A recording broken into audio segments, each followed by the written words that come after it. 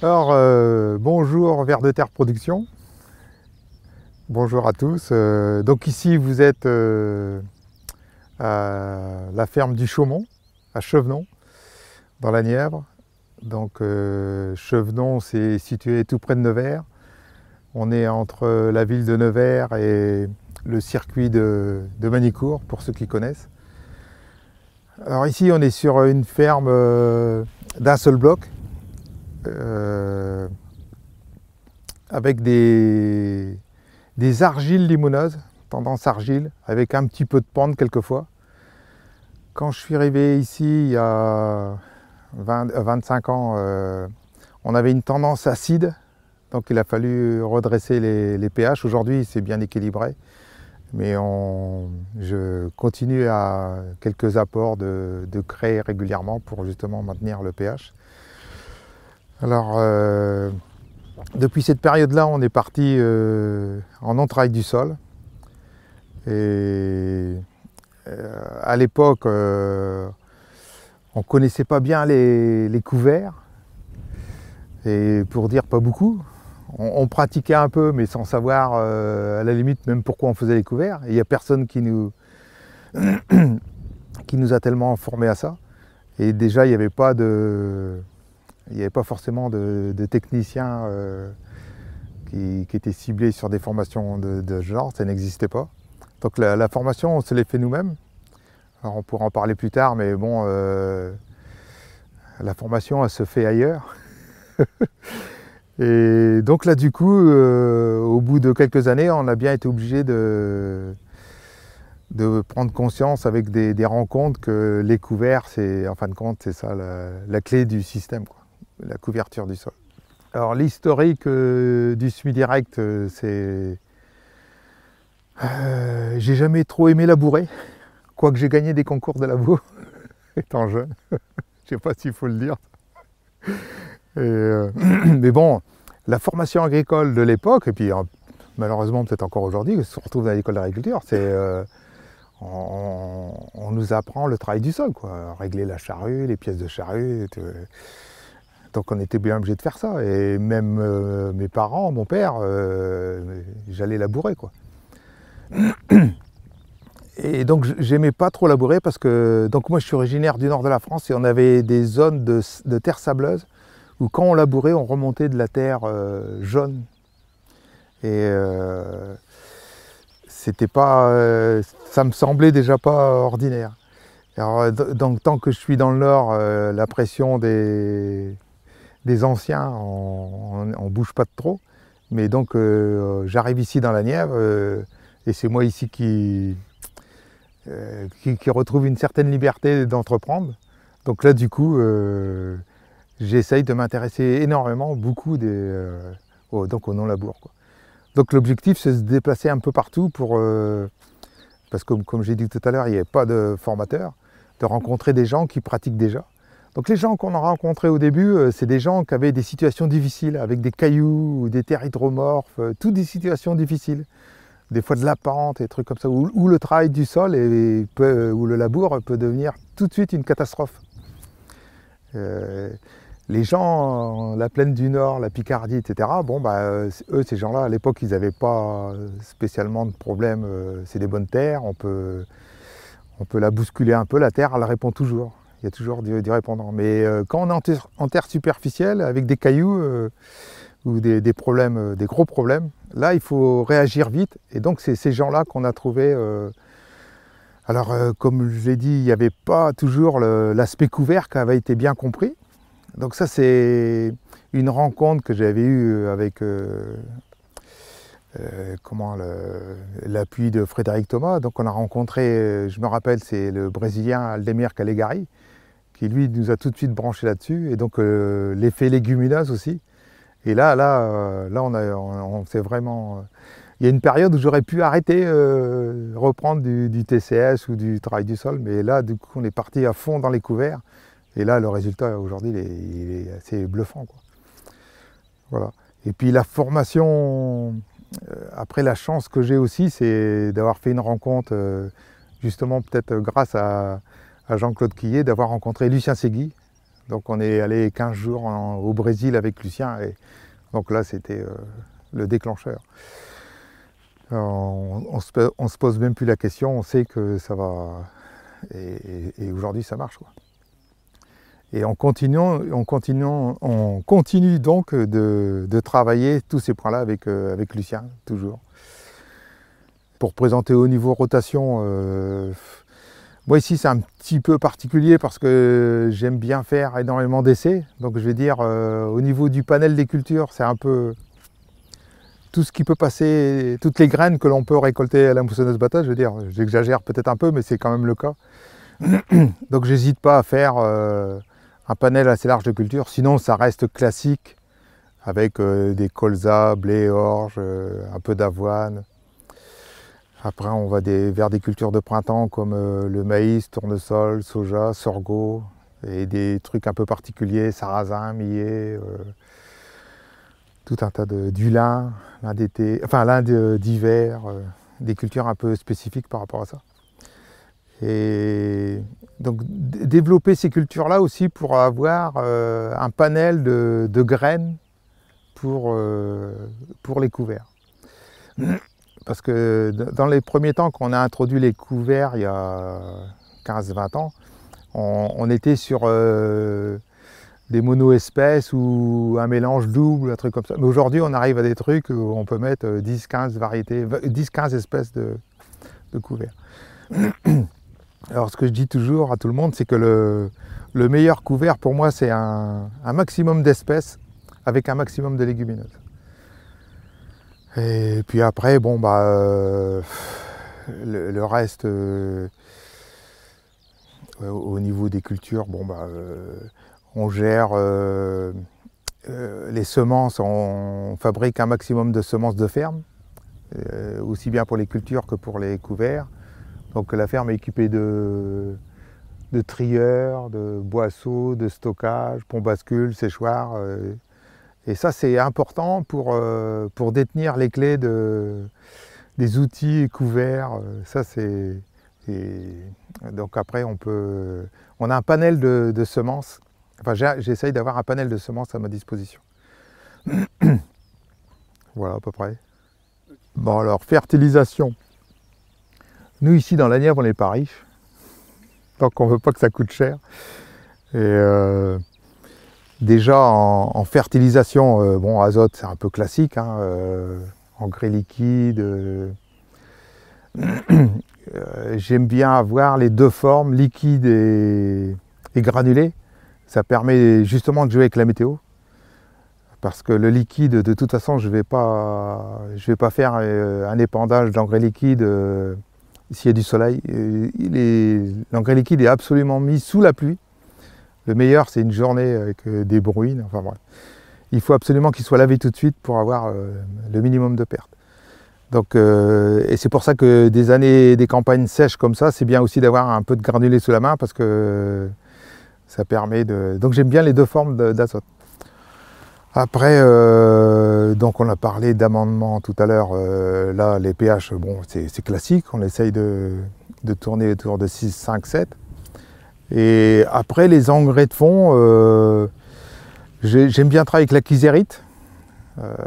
Parce que j'ai fait autrefois beaucoup d'analyses de sol. Et à mon avis, ça ne m'a pas amené grand-chose. Ça m'a fait dépenser de l'argent. Et en fin de compte, moi aujourd'hui, je préfère, c'est pas qu'on économise en ne faisant pas d'analyse, mais j'aime mieux investir dans des engrais qu'en analyse, quoi. Et après, on sait très bien, au bout d'un moment, on sait un peu ce qu'on a exporté, quoi. Alors, j'ai travaillé beaucoup avec, pour emmener l'acide phosphorique et la potasse avec des bouts de stations d'épuration.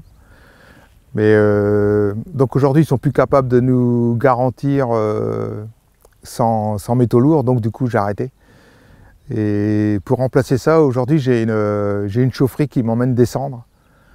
Donc là, je vais même au-delà. Je crois que si on faisait des analyses aujourd'hui, je pense qu'on a amélioré les teneurs partout, quoi.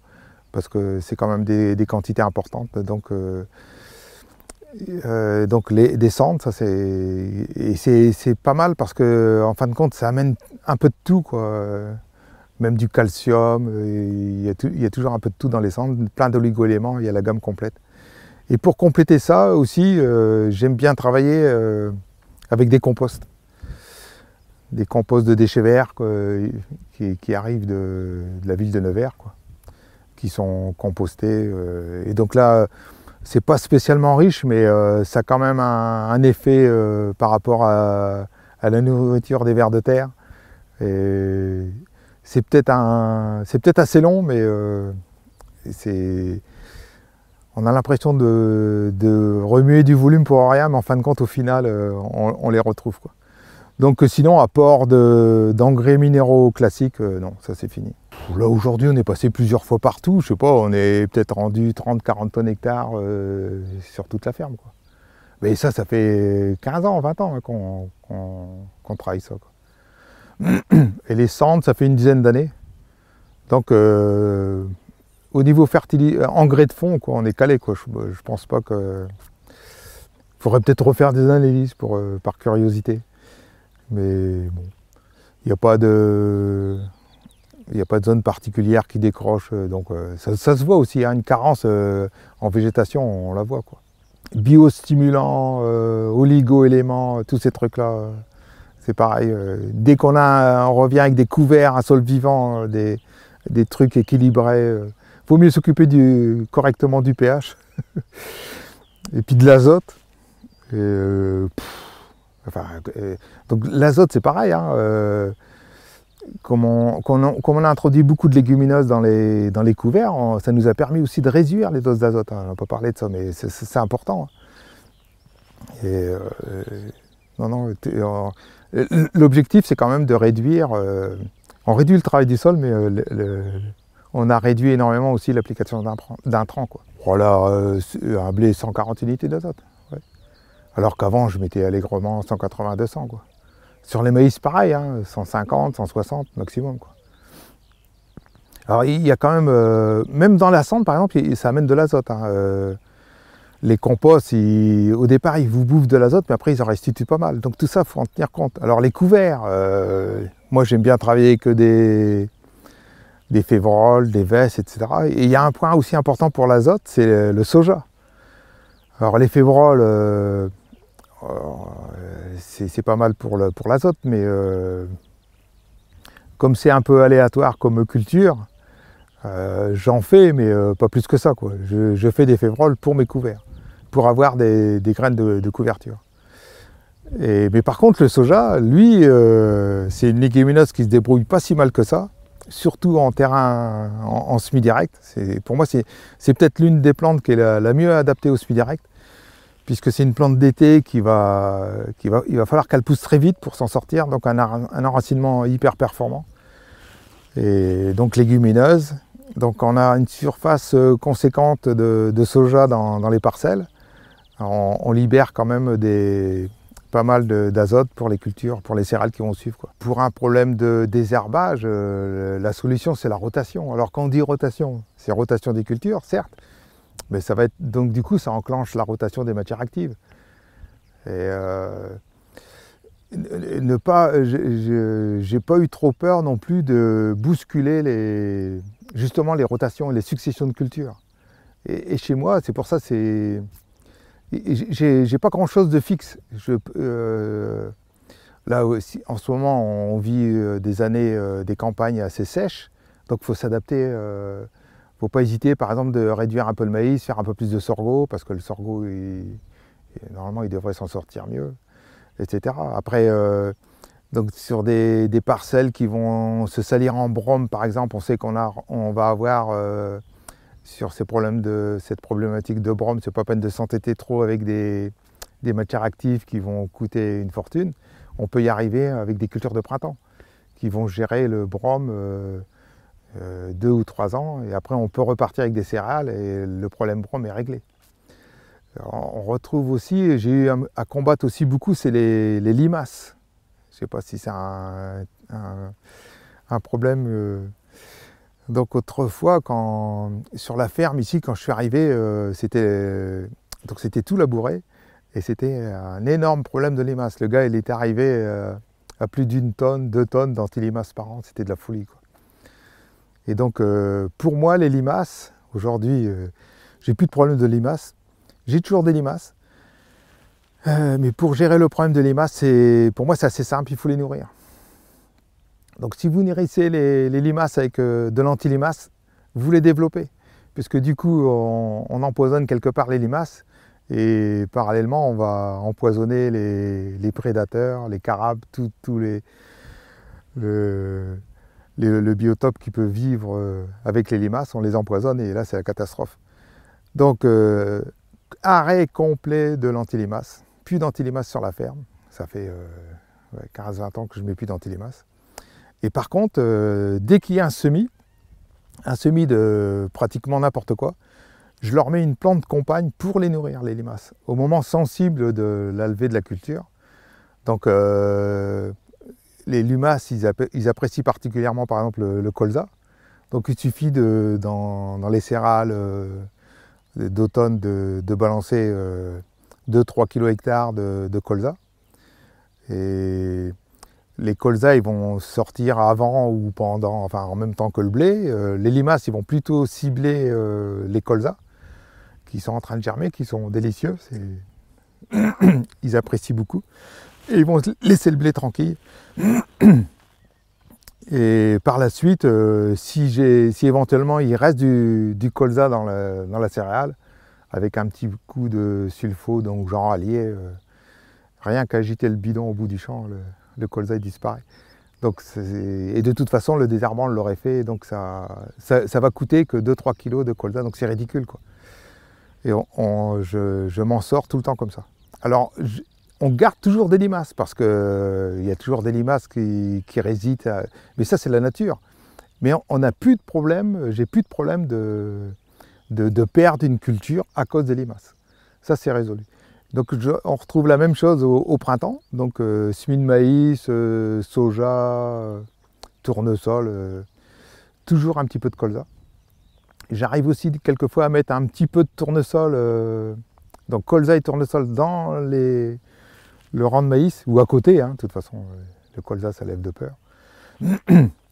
Parce que les limaces aiment bien aussi le tournesol. Après, au niveau culture de tournesol, par exemple, donc ici on a un marché pour l'oléique.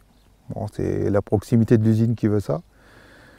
Et donc je fais plutôt du tournesol, c'est pas OGM, mais résistant à l'espresson, par exemple. Et pour des problèmes d'ambroisie. Et donc du coup, je peux mettre pour résoudre le problème limace dans le tournesol, hein, faut bien sûr, je peux mettre du colza, puisque je vais désherber qu'une sulfo, le colza il va disparaître.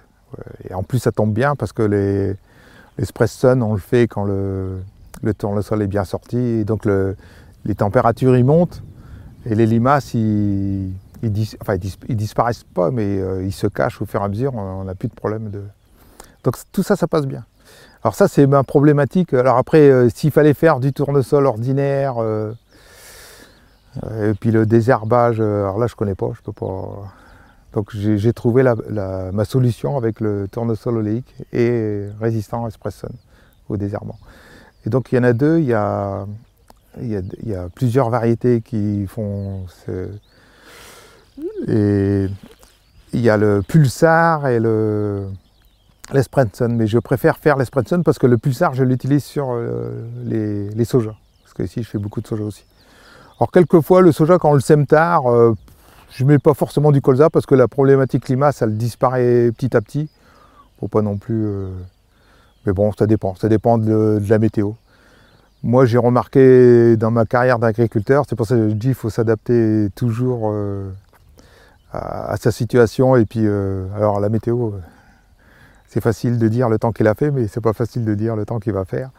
Mais quand même, on a quand même des tendances. Et donc on essaye de s'accrocher à ça, quoi. Alors le colza, lui, il est fait différemment. Déjà, il faut semer très tôt. Donc là par exemple, la parcelle de colza, elle a été semée 3 jours après la moisson, le 18 juillet. Et donc là il fait très chaud, faudrait vraiment avoir des grosses pluies, un temps froid pour revoir des limaces à cette période-là. Mais de toute façon, si les limaces y sortaient, ils auraient à manger quand même, parce que déjà on augmente un petit peu la dose de colza. On est à 4-5 kg de colza hectare. Comme c'est des colzas associés, il y a toutes sortes de graines avec, il y a une 10-12 plantes, donc les limaces, s'il y en a une qui sort, elle trouve à manger, elle ne va pas forcément agresser un colza, quoi.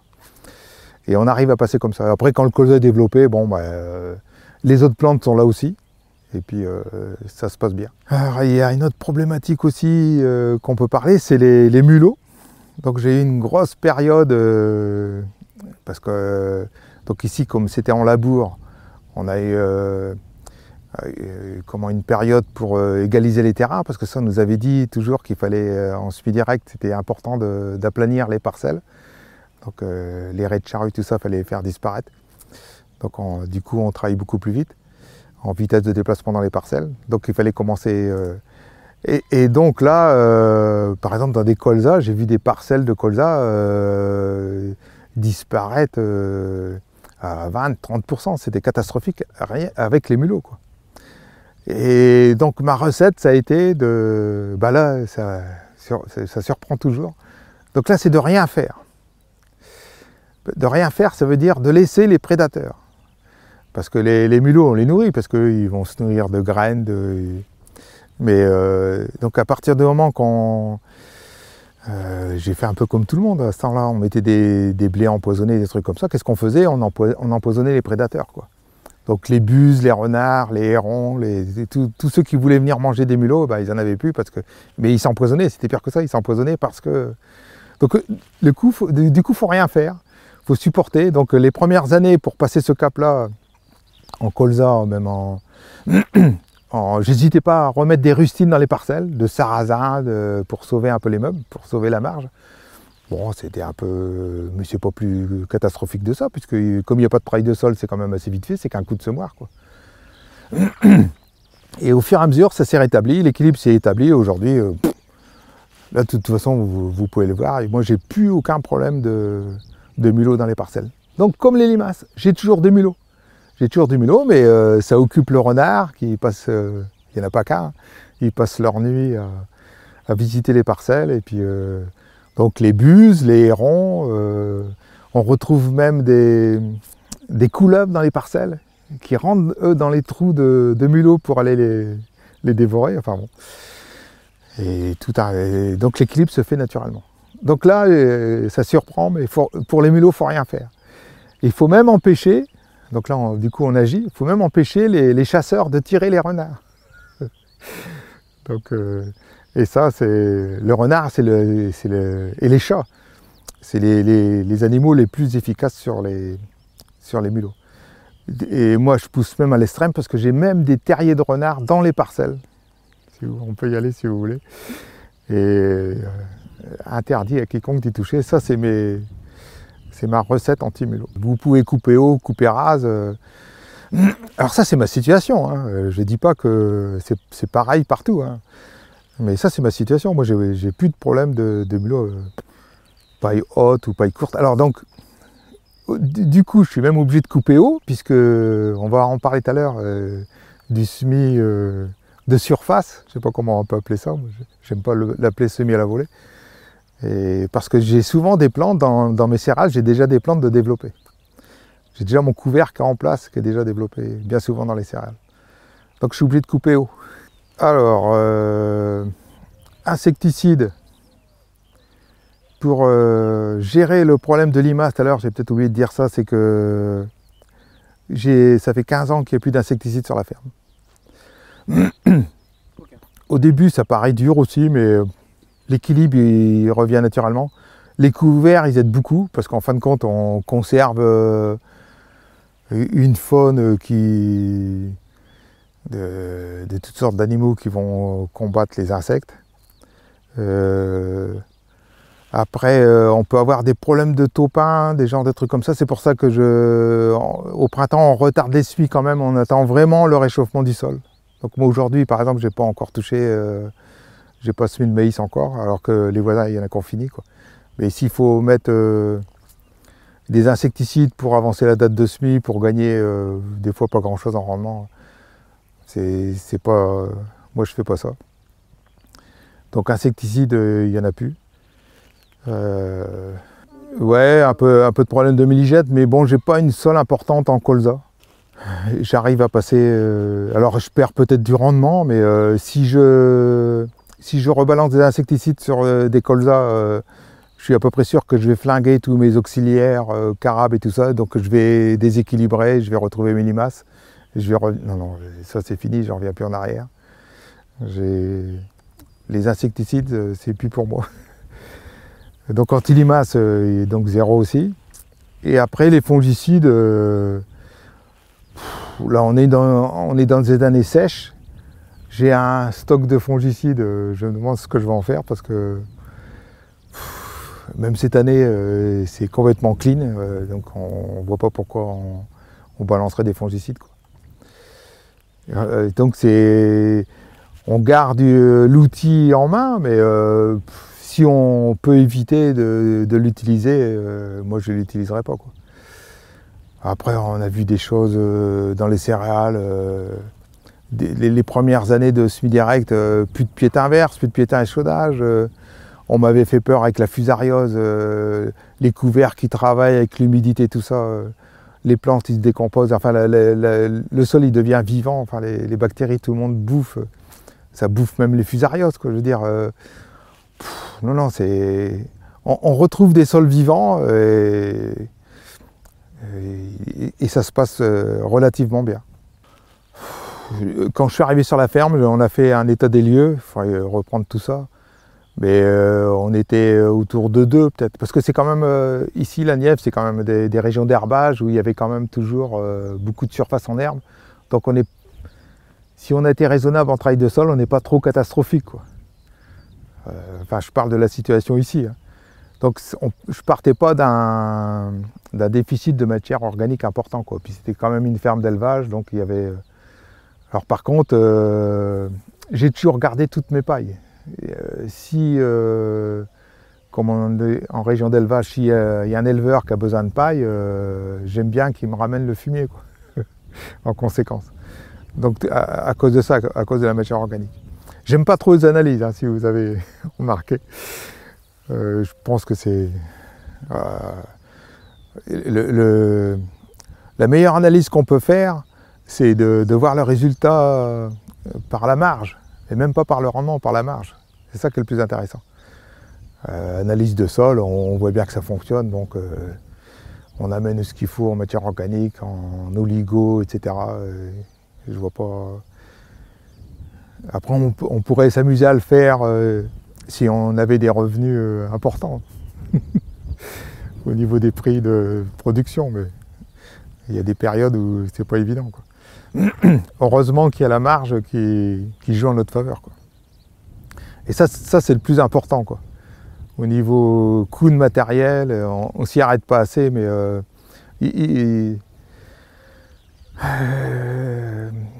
il y a encore, moi je vois encore des voisins qui sont encore avec des combinés portés en 4 mètres, avec des semoirs, etc., des trucs lourds. Donc c'est obligé d'avoir des gros tracteurs. Ils ne se rendent pas compte, enfin si, ils s'en rendent compte. Mais au niveau mécanique, ça coûte cher. Les pompes hydrauliques, les relevages qui lâchent, les pontées de pneus, de jantes, etc. Nous, on n'a plus ce problème-là. La poussière, on ne fait plus de poussière parce qu'on ne travaille plus le sol. On n'y pense pas, mais on fait une économie alors le fuel, gros poste important au niveau du fuel. Ça ne nous coûte rien de semer. Et donc, pas de travail du sol du tout depuis...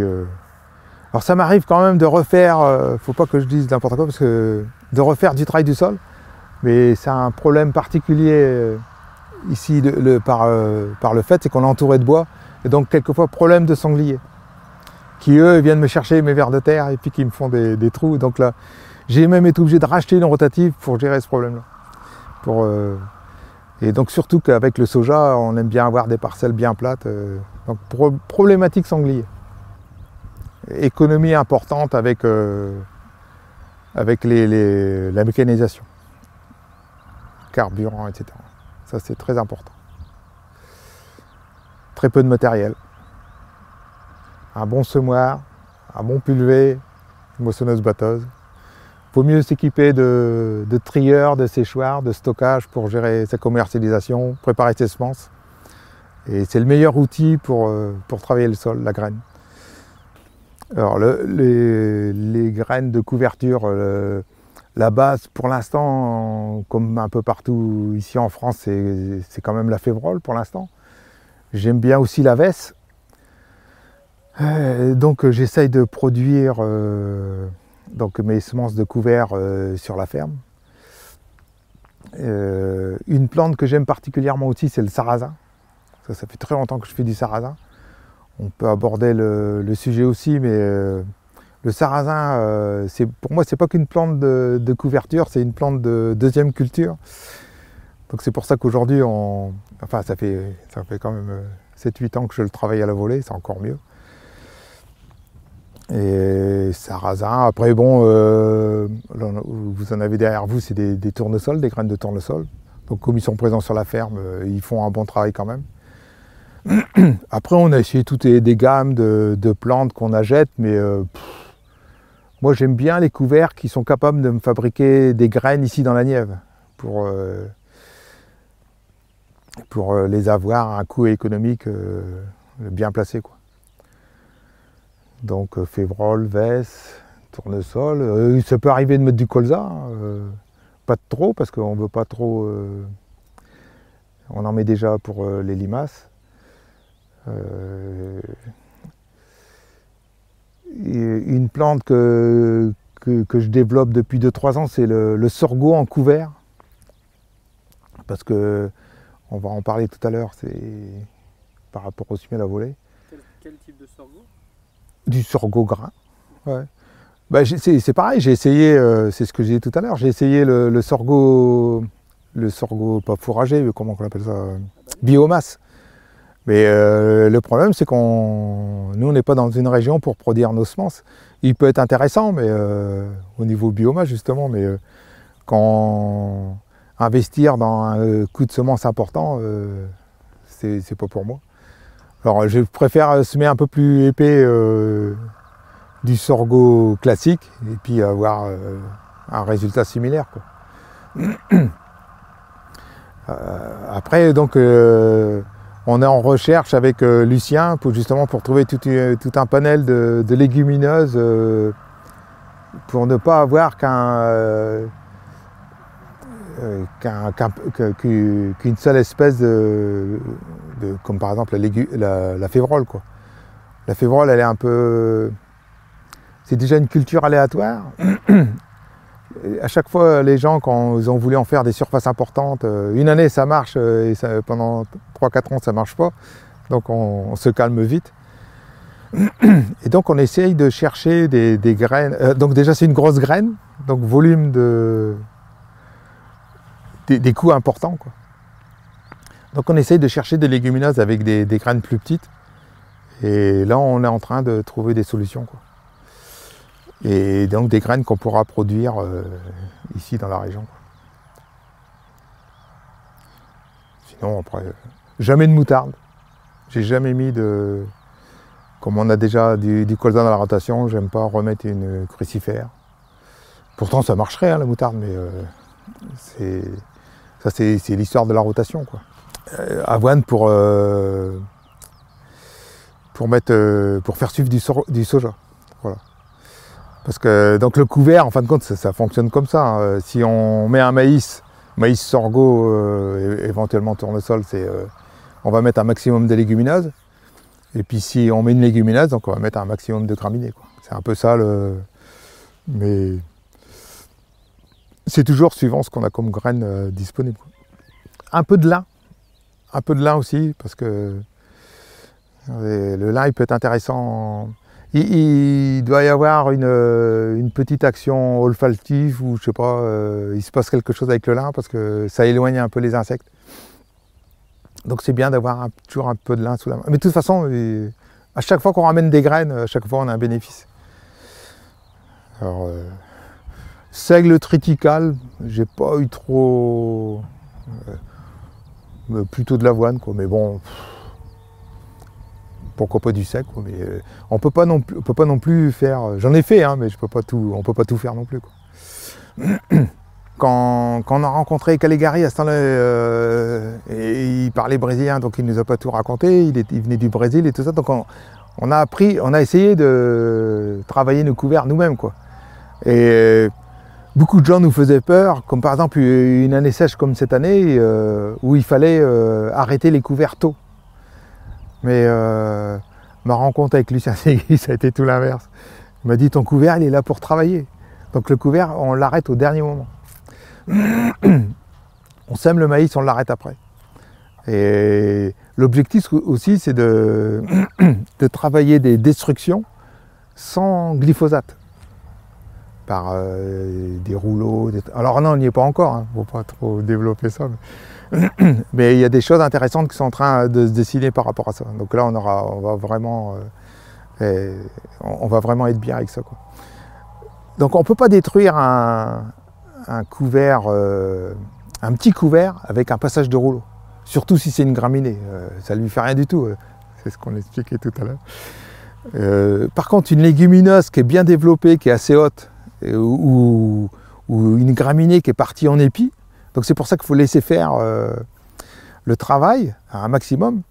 Et c'est encore plus intéressant parce que plus la plante se développe, les racines dessous ça se développe aussi. Là, ils sont au maximum de leur boulot, quoi.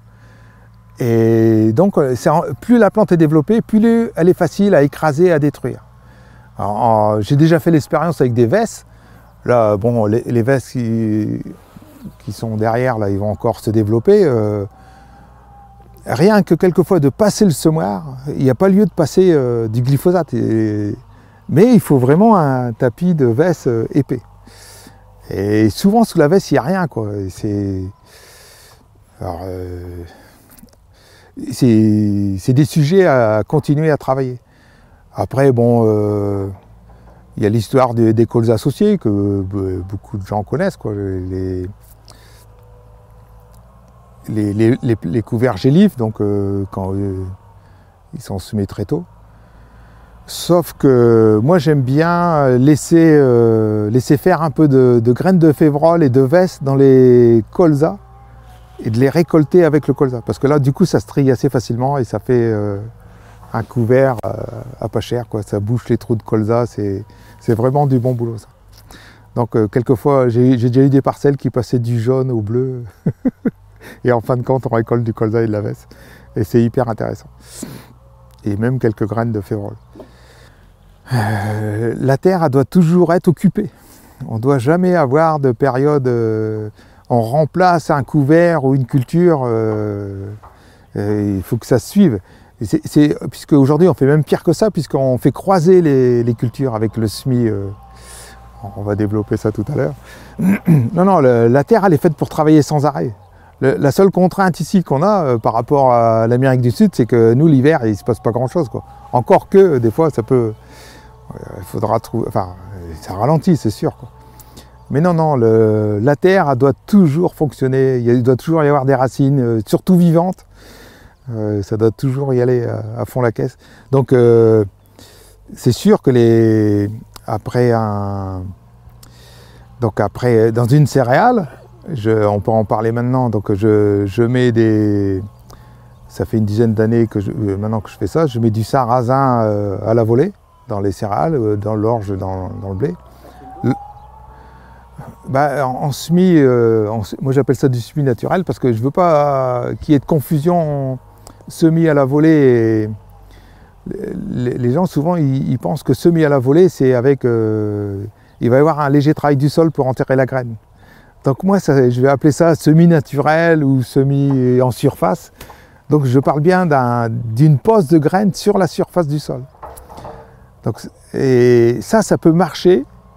Ce système-là, il ne marche que si on a un sol vivant. Si on a un sol avec des débris végétaux, un mulch, une culture qui garde de l'humidité, alors c'est sûr, on a des périodes sèches plus ou moins importantes suivant les années, ça faut faire attention. Par exemple comme l'an dernier. Mais généralement c'est un coût de semis assez ridicule en passage de matériel. Et donc on peut être généreux avec les graines un petit peu.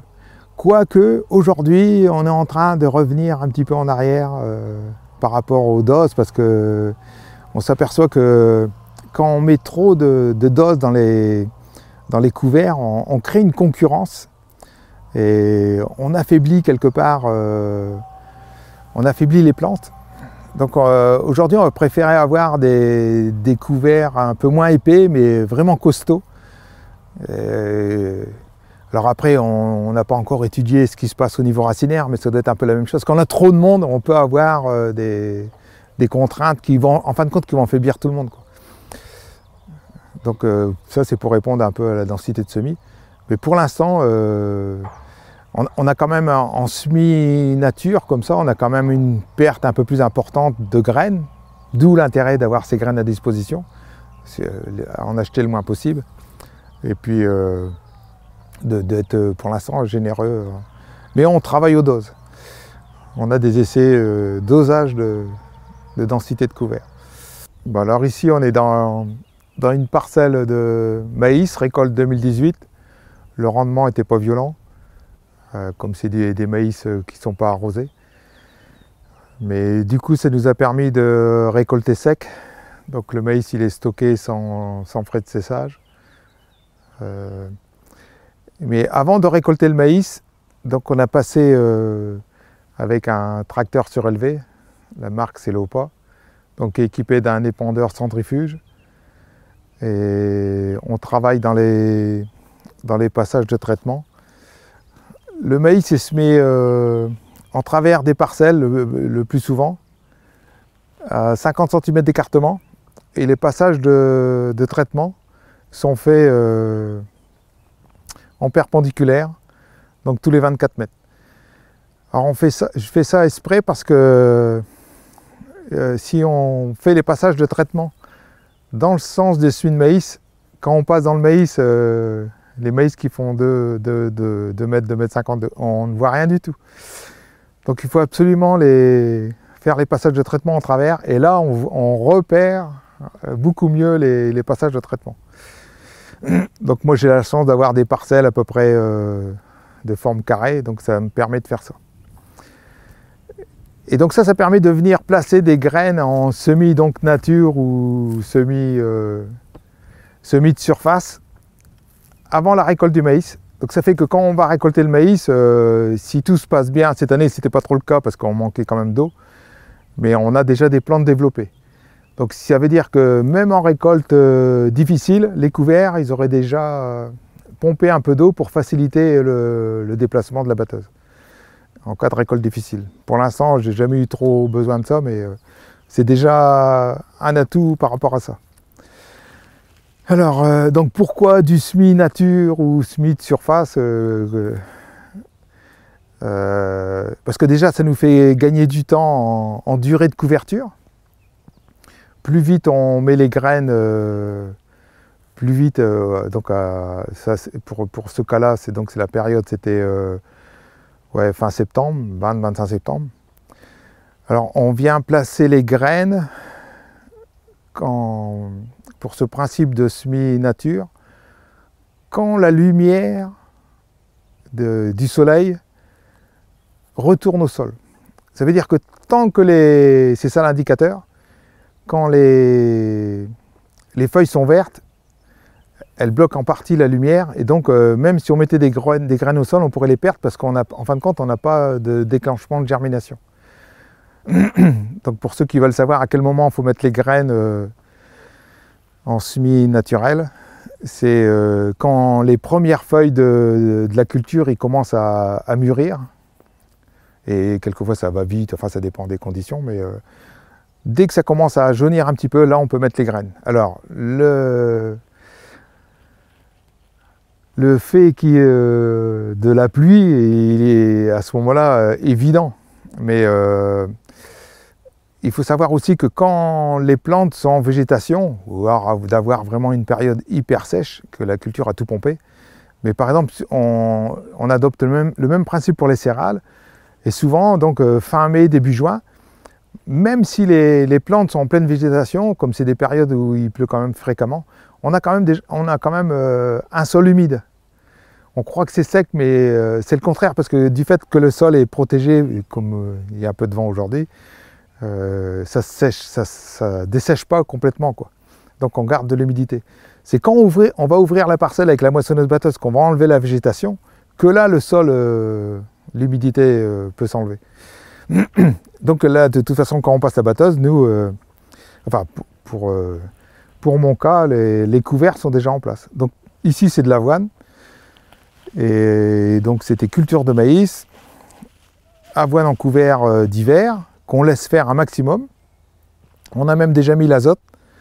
Et là, la culture qui va venir après, ce sera du sorgho. Et l'an prochain, on recommence la même chose. On essaiera de mettre autre chose que de l'avoine, peut-être seigle ou triticale, si j'en récupère chez un voisin. Et la culture qui suivra, ce sera du soja. Et après, blé. Voilà, donc après, du coup, on a une grande période de présence du couvert. On allonge la période, puisque les deux cultures de maïs et d'avoine se croisent. Et on profite au maximum des pluies. Il y a très peu de pertes, tout est efficient. Le sol est toujours couvert, il y a toujours de la nourriture, il y a toujours enfin, l'activité, elle est complète, quoi.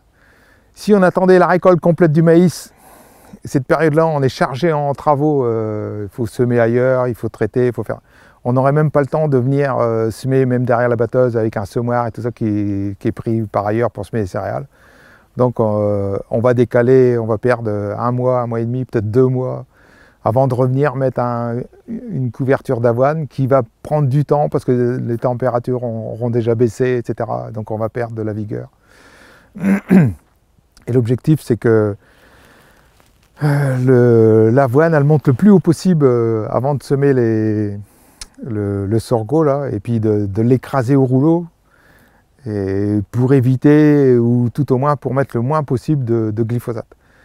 Donc après, on voudrait travailler avec Lucien des plantes de couverture semblables qui travaillent aussi bien au niveau racinaire, volume de production, etc. Et d'être beaucoup plus facile à détruire avec un passage de rouleau, etc. pour éviter le maximum ce fameux glyphosate. Mais pour l'instant, sans glyphosate, ça on ne sait pas encore le faire. On a réduit énormément les doses, ça c'est sûr, mais c'est quand même un outil indispensable pour nous à l'heure actuelle. Le lopa, il est surélevé pour passer dans le maïs, justement. Là, on passe dans des maïs qui font quelquefois 3 mètres d'eau. Donc, si on était avec un tracteur bas, le maïs, il ne se relèverait pas. On passe quand il y a les épis. Donc, j'ai bien expliqué qu'il y avait le passage en travers qui était bien tracé. Donc, ça permet de bien guider, de bien suivre avec la même voie, la même largeur de roue. Donc, on a très peu de dégâts. Quelquefois, il y a un épi qui s'en va, mais c'est assez rare. Et donc on couche un petit peu le maïs avec le bas du tracteur, mais comme ça se balade à 1,60 m de hauteur, le maïs il se redresse derrière, quoi. On n'atteint pas les épis, quoi. Et donc le semoir il est perché à 3 mètres de haut, et du coup on a une largeur d'épandage correcte tous les 24 mètres. Alors du coup l'appareil, le lopa, comme il est équipé comme ça avec l'épandeur en grès, on travaille avec le même outil pour les céréales. Moi j'ai tout de suite... alors, ça peut être intéressant.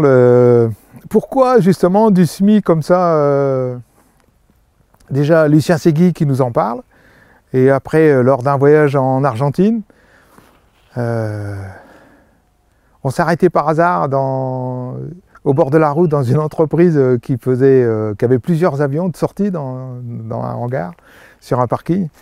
Et donc on est allé discuter avec le gars, donc il faisait des traitements agricoles.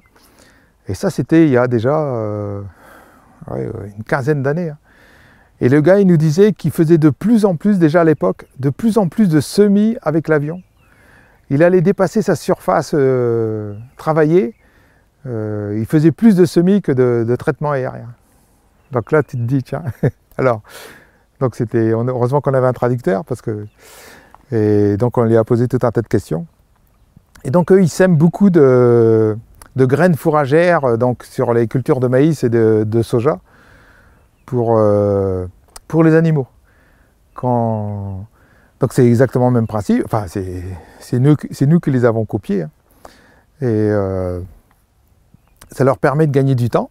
Donc dès que la batteuse a passé dans le champ, enfin les batteuses avaient passé dans le champ de maïs récolté ou de soja, ils avaient, souvent ils mettaient un mélange de raies gras, de graminées avec quelques légumineuses, des vesses, du trèfle, des trucs comme ça, mais ciblé fourrage pour lâcher des animaux dans les parcelles, pour finir de les engraisser.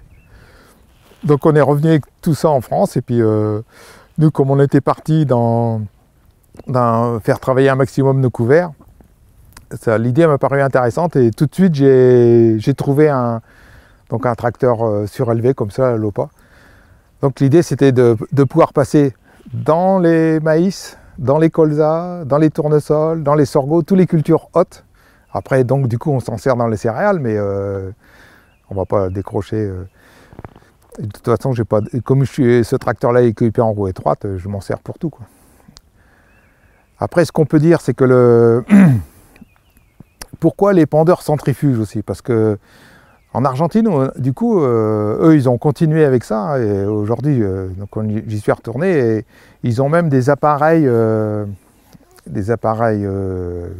genre pulvérisateurs, automoteurs, avec des grandes largeurs. Du coup en pneumatique. Et c'est une boîte qui fait ça pour les engrais, mais donc comme nous avec notre centrifuge, ils ont décalé ça pour mettre des graines donc en pneumatique. Donc les pendeurs, ils passent dans les parcelles de maïs, ils les surélevés, etc. Alors moi, pourquoi je suis plutôt parti avec un centrifuge? Parce que déjà, je trouve que pourquoi on travaille ce dossier centrifuge? Parce que pratiquement dans toutes les fermes de France, il y a un épandeur d'engrais centrifuge. Alors que s'équiper d'un épandeur pneumatique, surtout grande largeur, là, c'est pas évident. Et par rapport à la largeur, je peux dire aussi qu'avant le LOPA, j'avais un appareil, un automoteur de pulvérisation, qui était en 30 mètres de large. J'ai réduit ma largeur d'épandage du pulvé. Donc aujourd'hui, je suis avec un Spracoupe qui va plus vite. Je vais pratiquement aussi vite qu'avec une grande largeur, en débit de chantier. Mais par contre, j'ai réduit ma largeur de travail, donc ça permet de balancer des graines en 24 mètres de large. Et plus, hein, enfin, ça se croise comme un centrifuge. Quoi. Alors que si j'étais resté en 30 mètres, c'est pas évident d'envoyer même une graine d'avoine à 30 mètres de large. Donc là, c'est possible.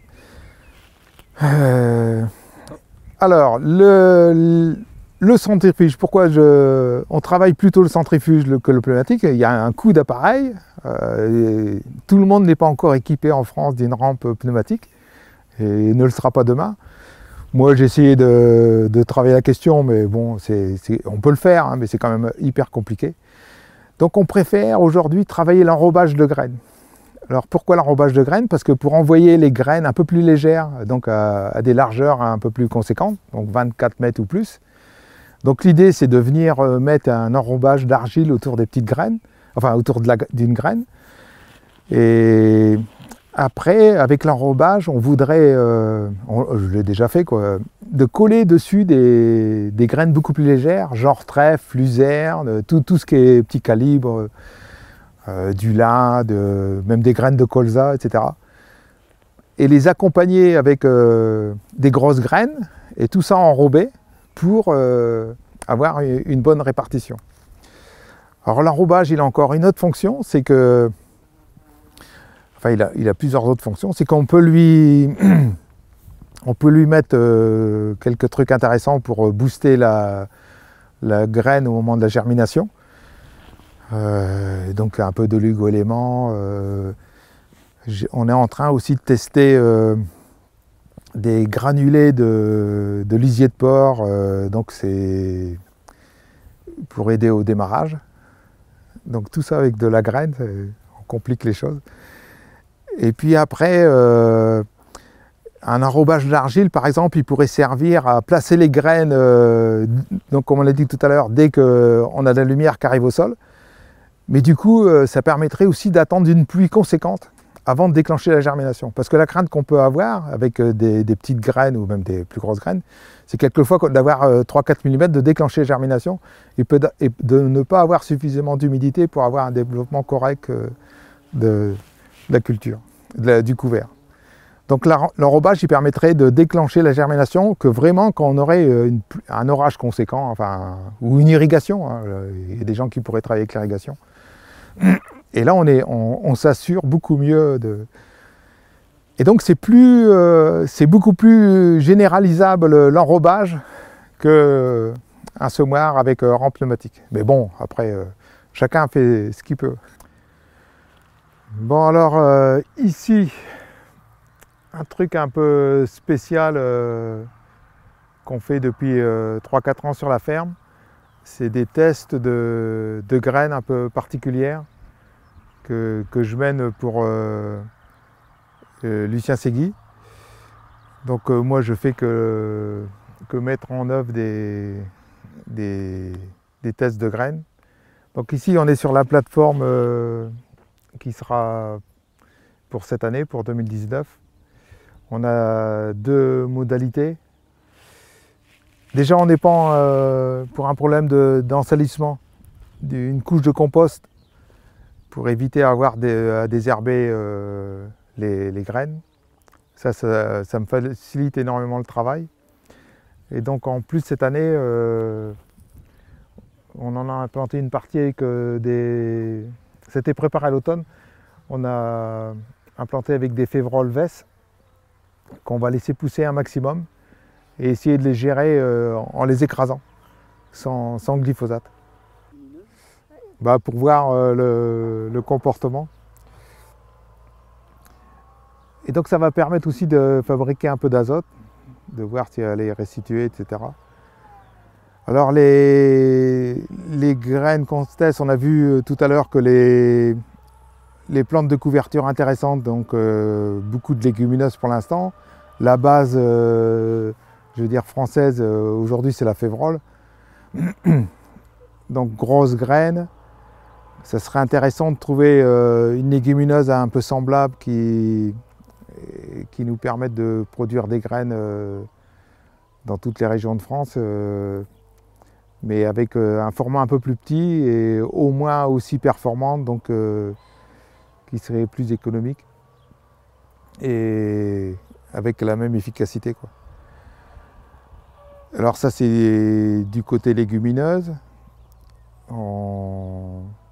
On a 2-3 plantes intéressantes qui arrivent comme les cajanus. Il y a des vignas, c'est des plantes qui ressemblent un peu à du soja.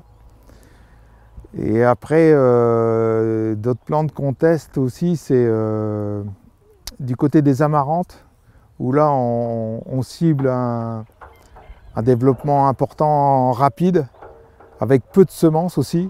Toujours ce problème de coût de semences qui revient tout le temps. Et donc là, très petite graine avec une puissance énorme, une pousse très importante, donc pour stocker un maximum de carbone, fabriquer du carbone, et une puissance racinaire aussi assez phénoménale. Donc par contre, c'est des...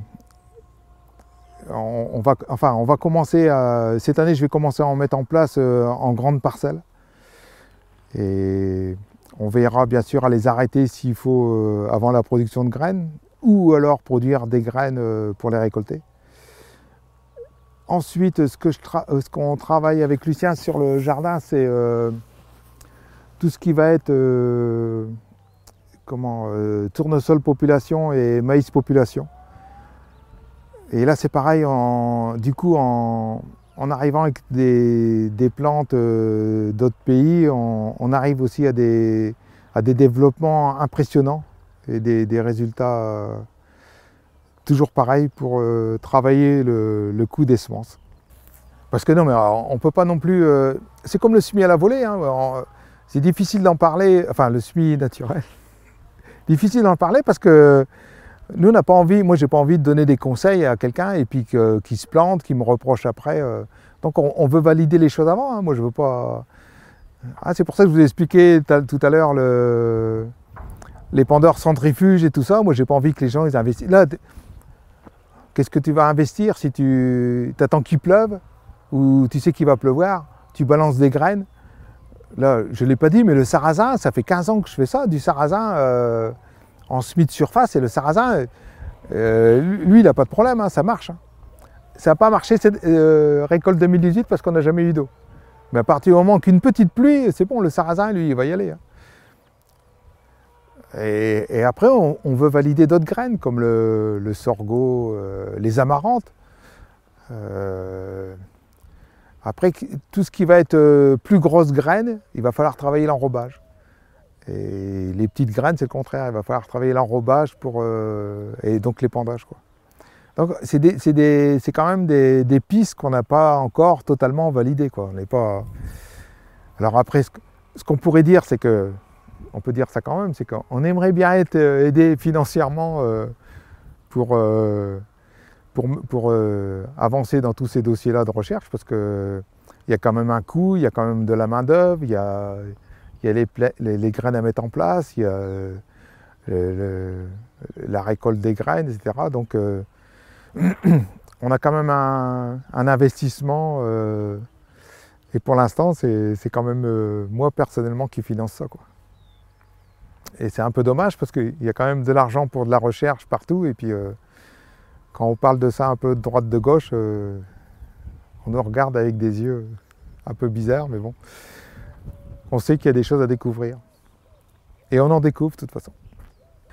Moi je l'ai dit tout à l'heure, le sarrasin c'est vraiment une plante qui me plaît particulièrement parce que, donc du coup on est capable, dans des semis de céréales comme ça très tôt, surtout en orge, en semis naturel dans de l'orge, on peut faire des sarrasins hyper développés pendant l'été avec des pluies intéressantes, sans intrants, avec du désherbant, c'est même pas tout le temps parce que le sarrasin il a une puissance allélopathique hyper intéressante pour gérer les concurrents, donc il s'auto-nettoie bien souvent.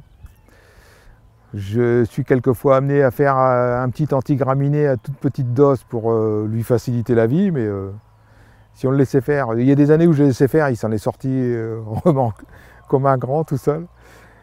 Et donc là, on va à la double récolte, c'est ça qui est intéressant. Parce que donc du coup, j'essaye de faire des mélanges de plantes pour travailler les couverts, parce qu'on sait que un couvert pour avoir un large panel de travail au niveau racinaire, au niveau biologique, etc. Développement de la faune, nourriture, enfin tout ce qu'on veut, la biodiversité. Il faut un maximum d'espèces.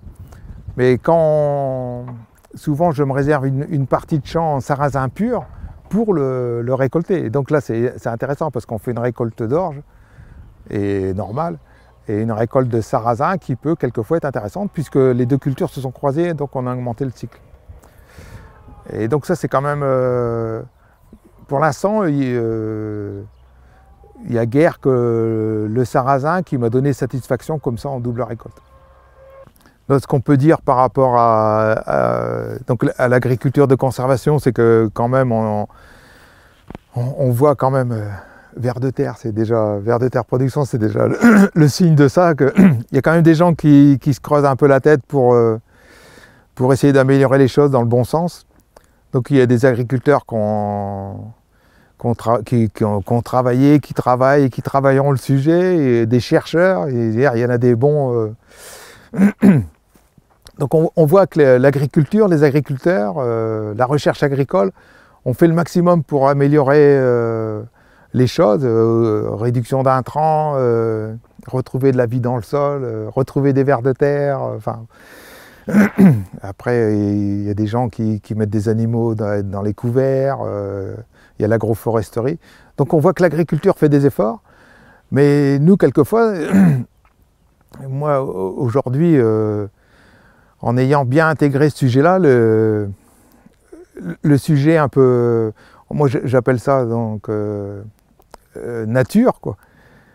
Et donc d'aller de plus en plus vers la nature, on se dit qu'on n'est pas les seuls à travailler dans la nature. Et on a souvent aussi bien des communes, des villes, où on voit des choses qui sont de plus en plus bitumées, bétonnées, couvertes. C'est du gâchis de sol. Ce sol-là qui est bloqué, donc aussi bien on bloque la lumière, on réchauffe les villes. En plus, ils sont illuminés toute la nuit. Il y a un gaspillage d'énergie monstrueux. Avant, c'était désherbé avec un désherbant. Aujourd'hui, je ne sais même pas comment ils vont faire parce que elle, la nature, de toute façon, elle ne s'occupera pas que ce soit du bitume ou du béton ou de la roche ou je ne sais pas quoi.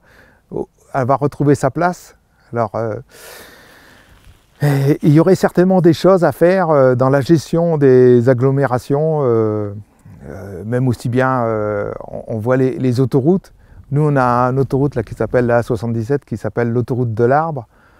Bon, à part quelques arbres, je ne vois pas trop, je vois pas de forêt, alors qu'on pourrait gérer ça autrement. L'arbre, c'est sûr que c'est l'objectif de la nature. La nature, elle, son objectif, c'est d'aller mettre des arbres partout. Donc nous, après, on est bien obligé de vivre, on est bien obligé de produire. Hein. J'ai pas dit qu'il fallait tout planter en arbre, mais bon. Donc l'agribashing qui est fait sur les agriculteurs, je voudrais bien à un moment donné qu'on se retourne vers les maires, les décideurs politiques, les DDT, etc. Qui en ce moment, ils sortent par exemple leur broyeuse à bord de route pour aller couper toutes les fleurs, alors qu'on nous dit qu'il n'y a plus de fleurs pour les abeilles. On demande aux agriculteurs de replanter des fleurs, mais bon, on ne s'aperçoit pas que pour la route, on a tout détruit, aussi bien les ronces, les épines qui sont en fleurs aujourd'hui. Il y a quand même un problème. Après, la société, nous, ce qu'on a remarqué, et ça, c'est quand même le travail que je fais avec Lucien SEGUY, ça, c'est phénoménal, parce que lui, il m'a vraiment bien appris comment allait fonctionner, comment essayer de fonctionner la nature. Et dans la nature, tout est mis en œuvre pour ne pas avoir de déchets. Tous les déchets sont recyclés dans la nature. Donc c'est ce qu'on fait avec nos couverts, c'est ce qu'on fait. Non seulement les déchets sont utiles, ils sont recyclés, ils nourrissent de la faune, ils nourrissent tout ça, mais il y a très peu de pertes.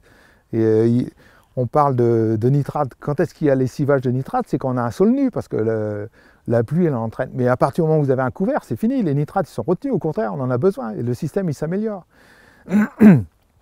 Et donc, dans la société civile, dans les villes, etc., on gère très mal la problématique déchets. Il n'est pas normal que nous, par exemple, agriculteurs, on produise de la nourriture pour nourrir les humains, pour nourrir les hommes, et que les déchets issus de cette alimentation, ils passent dans les stations d'épuration. Alors, comment ils sont traités plus ou moins bien, etc. Ça part, la plupart des éléments intéressants, ils partent via la station d'épuration, dans les fleuves, les rivières, pour se retrouver à la mer. Peut-être ça nourrit quelques poissons, mais c'est pas forcément. Alors que nous, on en a besoin dans nos sols agricoles. Alors, après, c'était... on nous dit qu'on nous ramène des bouts de stations d'épuration, mais on les a mal gérés, puisque souvent, on retrouve des métaux lourds dedans, tout ça. On a un dossier important, hyper important à travailler au niveau des déchets humains, des déchets de recyclage, etc. On a très mal géré ça. Il faut faire le même travail que nous on fait en observant la nature. Il faut absolument que tous les déchets soient recyclés. Alors c'est pas les ordures ménagères, enfin il y a tout ça, quoi. Les composts, ça commence à se travailler, tout ça, mais il y a tout ce qui passe dans les stations d'épuration. Après, je ne vous parle pas des cartons, des trucs qui sont brûlés, qui vont dans les incinérateurs et tout ça. Là, on a tout faux et on ne pourra pas continuer longtemps comme ça. Il va falloir revoir tout ce système-là. Si les politiques qui pouvaient s'intéresser sérieusement à ces déchets-là, là, on pourrait être un peu plus optimiste. Pour l'instant, c'est pas trop le cas.